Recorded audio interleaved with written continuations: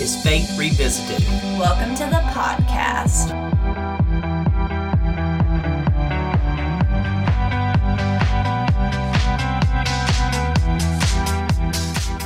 On Faith Revisited, we'll talk about our own church as we're constantly trying to adapt to an ever-changing world as a downtown historic church. We'll talk about United Methodist matters as our denomination faces an exciting and uncertain future. We'll explore church leadership in the 21st century. And we'll talk to different faith leaders about their perspectives of religion today, how we can be more authentic, stop alienating people, and how faith is more important than ever to connect us to God and each other. Hey, maybe we'll touch on a topic that speaks to exactly where you are in your faith. We won't know until we try, right? Let's do it.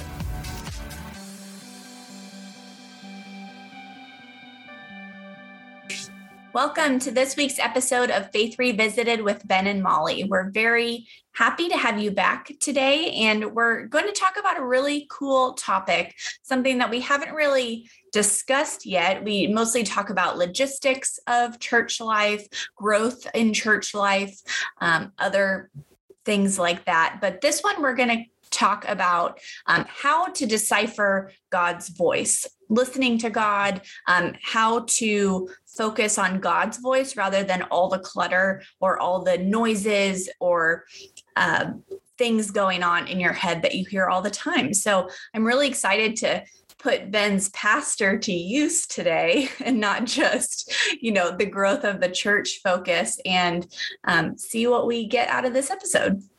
Well, first, Molly, I'm excited to chat about this with you, but share with everybody where we got this question from. We actually got this question from a member in our church, one of the college members. Her name is Paloma, so shout out to you. She sent us an email and just asked, how, kind of that same question, how do we decipher the voice? Like, how do we focus on what God is saying versus what all these other voices in our head or signs or things that are coming around? How do you know which one's God and which one's not? So we got that suggestion from her a while back, a couple months ago, and you and I have kind of had it on our docket that we wanted to chat about this because it is a very interesting topic and I think really relevant for people. Yeah, and so I warned you off air that I don't have a direct answer, like how do you know the difference between the voice of God and other voices? One could say that a quick and easy answer is if you're listening for the voice of God and you've already decided on what that voice is saying, then it's probably not God. Yeah. It's like Anne Lamott says that you've made God in your own image if God hates the same people that you hate. Mm-hmm. But I think the answer to how do we listen for the voice of God in our life really is a lifelong journey. Mm-hmm. I just, before, logging on here to talk with you, I just hung up on Zoom with my spiritual coach. Mm-hmm. And I meet Dr. Brian Russell, Asbury Seminary. I want to have Brian on at some point for an interview too. He's a great guy. But Brian and I were talking about, we got here in some kind of convoluted way, but really we spent a lot of time talking about what I call the inward journey. Okay. And that is, at some point in your life of faith, we have to do more than just go to church, serve, give, do all the external things. There has to be an internal thing, a journey that takes place. Pete Scazzero calls it emotionally healthy spirituality. I've done a sermon series based on Pete's book because he says for most of us in Christian life, we miss the deep internal change that needs to take place that transforms people.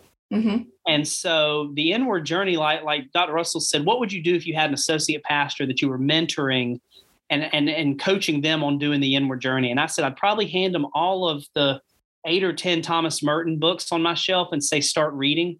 Mm-hmm.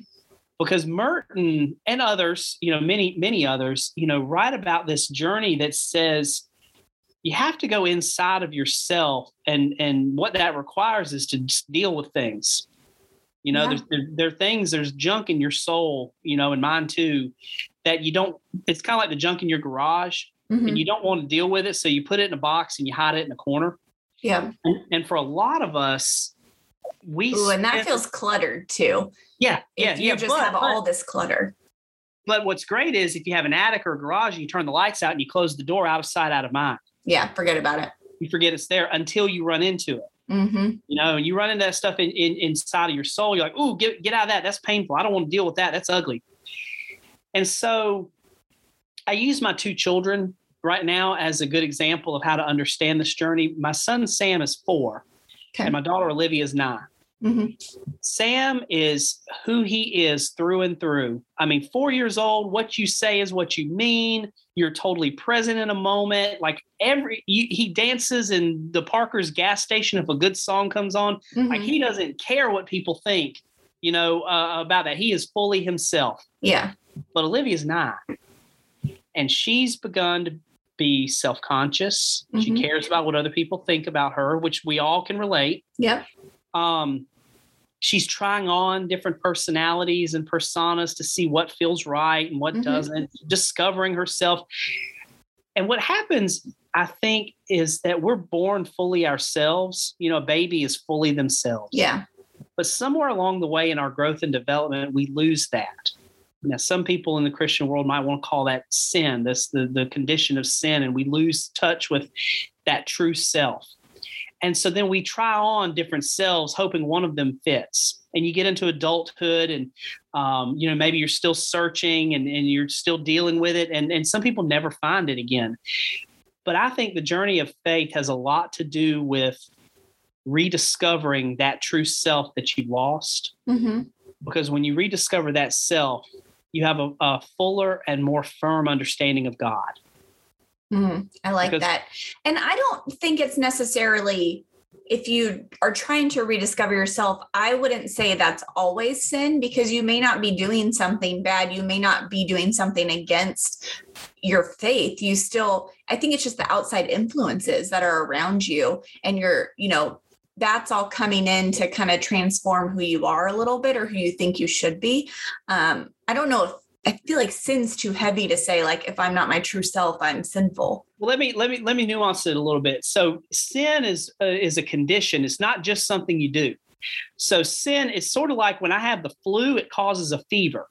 Okay.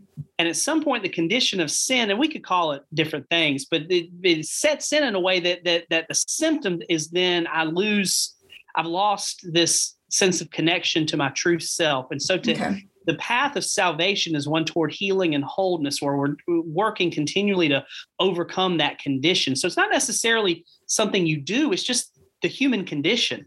Okay. Yeah. It is what sort of sets in. And it's because you become more aware of the world around you and all these things. And it's a result of that. But I think we have to take an inward journey ourselves to discover who we are, and in the process, more fully discover who God is, because that true self inside of you, that's the image of God. Mm-hmm. We said where each of us are made in God's image, and that's the unique image of God in you. And so coming back around to how do we know the voice of God, we have to hone our ears. Part of that inward journey is knowing how to listen. We also have to block out noise. We have to mm-hmm. be okay with quiet spaces and silence. I mean, you know me fairly well. And one of the reasons, we get along so well is, we can sit and banter and talk. But, at some point we have to pull away from all that human activity. Yeah. And be quiet. Mm-hmm. Jesus in scripture, Jesus had this wonderful balance of he would do great ministry, then he'd go off by himself and pray. Mm-hmm. Then he'd come back and do great ministry, then he'd go off by himself and pray. And what you find over time is I'm able to do these great things and be a part of these great things because I'm restoring my soul over here in the silence. Yeah. So I can show up as a better version of myself, and I'm not so distracted and chaotic and frazzled, That makes sense. Right out of college, I did a study with a church I was volunteering at, and it was something about listening. I forget the name of the book or who wrote it, but it was something about listening for the whispers, because God's not going to come in. Usually he may, who knows, and give this outwardly like yelling at you that this is the way to go, follow me right here. The fact that like we may not ever get a burning bush that tells us what to do, or we may never hike to the mountain and grab the 10 commandments and have that visibly outward God talking to us. We have to sit and listen to the whispers and that's, I think, where it gets confusing in your head is like, well, what's the voice of God and what's these influences saying I should do this but it's really, I don't think he'll ever come out and be like, this is the way of the path you need to take. You really, like you're saying, that inward reflection, you need to sit and listen to those whispers that he'll have. Yeah, and I love the whisper too, because that plays off the story of Elijah. Elijah's trying to prove God and the thunder, but that wasn't God. But it was in the still small voice that God was finally heard. I think there's also in the inward journey, there's a sense of grace you have to give yourself. Yeah, and that grace is that sometimes in silence, you get frustrated because your head's being, words in your head and you're thinking and you're like, no, I have to be in silence. I have to block all this stuff out. Sometimes I think God is wanting to use whatever's keeps creeping in to say, no, don't avoid it. Lean into it. Yeah. That there could be something there that you really need to be focusing on. I have a new practice that I've started. I don't do it every day like I should, but when I take the dog out, in the early morning, and then not his last walk of the day, because that's just a quick go out to the bush and come back in, but his next to last walk where we kind of wander through the square more in the evening. And I just simply call it time to abide with God, to just be in God's presence. And sometimes I'll try to practice, just setting my mind free. And by that, I mean, like sometimes words or phrases will come to mind, and you kind of register them, or I'll try to like take notice about the sights and the smells, the feeling of the air, be very present in whatever that moment is. And I call it abiding because, in John's gospel, Jesus talks a lot about how we're supposed to abide in him and he abides in God. And I think for a lot of us in our faith, we can do a lot for Jesus. I'm stealing this from Pete Scazzero. We can do a lot for Jesus, but it's hard to simply be with him. It's really learning how to just simply be with God.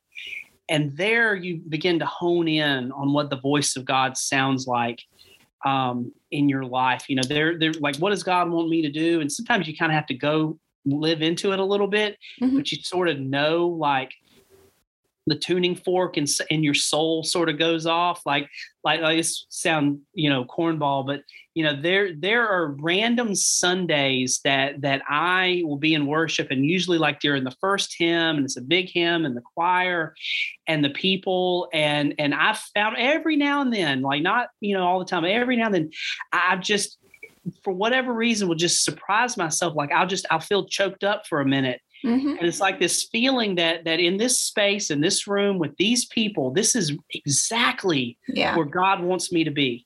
I have those moments quite often. I think that's brought in, that's also how I was raised, with a grateful heart. And I have those moments very frequently and in random scenarios, like when I was out traveling for work a week or so ago, like I just stopped and was like, holy moly, how blessed am I to be in this place with these people doing this thing. Like I really love those moments. Yeah. Yeah. And I think there's something to the understanding and deciphering the voice of God, I think is born out of a sense of gratitude. Because gratitude has this way of sort of opening your heart a little bit. I've used this in sermons before. You've heard the analogy of a closed fist and an open hand. Yep. In a closed fist, if you make your fist into I'm doing it on Zoom, so if you're listening to this, do this while I say, but you clench your fist really tight. And what's going to happen after a while is your hand's going to get tired. I think there's a lot in our daily lives that we hold like this so tightly, and we just get tired. Yeah. To live an open-handed life, is a life of gratitude, and that's a lot more peaceful, relaxed, posture for your hand to be in. And I think that if we could live a more open-handed life daily, that'll sort of lead us naturally into sort of hearing and understanding the voice of God in our life. Yeah. Man. Yeah. I love that. You also said in some of your notes, I'm looking at your notes that you sent before on this topic, and I really want you to hit on this because it stood out to me, is you measure your life wins differently. Yeah. How does that relate to listening and finding that voice of God? Yeah, I think, one of the things that the Inward Journey will produce is it will eventually lead you to viewing your life by a unique set of priorities that fit you. I like to call it, creating a rule of life. That's a monastic tradition. Is something I want to do next year with a small group to lead you through writing a rule of life. But what that rule of life is a unique way of saying, what does the life of faith look like uniquely for me? Mm-hmm. And so I have a rule of life. And if I was a better, Christian, I'd have it memorized. It's actually written down on the wall in my office upstairs. I'm downstairs right now, but it touches on three big tenets. One is living faithfully faithful to God and to my family. And another tenet it touches on is loving generously, to try to be generous in all the ways of love that I show up for people. And then a third is to seek balance and peace in my life. Mm-hmm. And so you begin to measure your wins and your life wins differently when you understand who you are uniquely as a person. Then that will lead you to understanding wins differently. So then the wins aren't always, the cookie cutter, what's in my bank account, how many degrees are on my wall, all these accomplishments, but your wins are a little bit different. I've used this example in a sermon before. David Brooks, New York Times writer, did a column once where he wrote about, I forget the two names he did for him, but basically, understanding your resume versus your eulogy. Mm-hmm. Yeah. And you do your resume and what all for LinkedIn and you list accomplishments, but none of that stuff or very little of that stuff is actually talked about in your eulogy. That one day when you're not here anymore, someone's not going to talk about all your degrees and your bank account. They're going to talk about your love, the ways you embodied grace and all those things. And so those are ways you measure wins in your life that's different than the rat race we find ourselves in. Yeah. It's what matters to you. It's not those outside influences. Yeah. For sure. I think that's really important. Mm-hmm. I listed in the notes, I keep in mind the Benedictine monks have a mantra. They say in Latin, ora et labora, which is prayer and work. But really what the Benedictines are saying is that we live in a life rhythm in a way that you find this sort of balance in life that prayer and work and prayer, you begin to not see the difference between the two, so that the work you do is really an expression of your prayers. And then the prayers you lift is the work you offer the world, kind of thing. And that's I think a rhythm that we should all sort of strive for, that work is good and work hard. And you and I are both people who appreciate hard work, but for what? To what ends? What's your why behind it? Frederick Buechner says that your vocation is where your deep passion and the world's deep need meets. That's your calling in life. That's your vocation. And so that's another way to sort of hear in all of that the voice of God speaking in your life. Mm-hmm. Yeah, I think that's great. And overall, the lesson today, or in general with this topic, isn't that this is how you figure out, this is how you hear the voice of God, and this is how you recognize which one's the voice of God versus these other voices in your head. But it is a lot of reflection and quietness and work internally with yourself to get you to that point where you can recognize the lessons that God is teaching you or wants you to know or direction to take versus what everyone else and the clutter and the voices in your head are saying you need to do. Yeah, it's self-awareness is big in that, that there are things inside of you that this part of this inward work I would add is naming the junk in your life and being okay with the fact that for some of that junk, you can't fix it. Yeah. But the goal is to be aware of it. Mm-hmm. And then to lean into the fact that you can't fix everything in you, but that's why God is there. Mm-hmm. Is to love you through it Yeah. And being aware of it, you're just more conscious of your flaws and all those things. And it makes you a more humble person. Mm-hmm. I like it. Any other words of wisdom today? I think I really liked this type of format of episode and conversation. I want to come back to this. This is where I am spiritually. I want to come back to this at some point. I also want to maybe do this for the church, like in a hybrid event in person, and we live stream it. Just talk about spirituality. Because for me, this is more than programs and meetings. People come to church, whether they know how to voice it or not. They don't want programs and meetings. Mm-hmm. What they really want is they want their life to change. Yeah. And this is the lifelong work that we have before us. So I love it. A spirituality lesson, which a lot has to do with self-discovery anyway. It's not something that you can just tell them a black or white answer. So yeah, absolutely. Awesome. Well, thank you so much for your input today. Thank you, Paloma, for sending us this question. If anyone else has any other ideas or topics for episodes that you'd like us to chat about, and again, we're just one point of view, but Ben is trained by God. So, he has some qualifications here to discuss it. But thanks again so much for tuning in today. We hope you enjoyed this conversation, and feel free to let us know your thoughts on social media. Leave us a 5-star review on Apple iTunes, and we look forward to bringing you more discussions. Thanks so much. See you next time.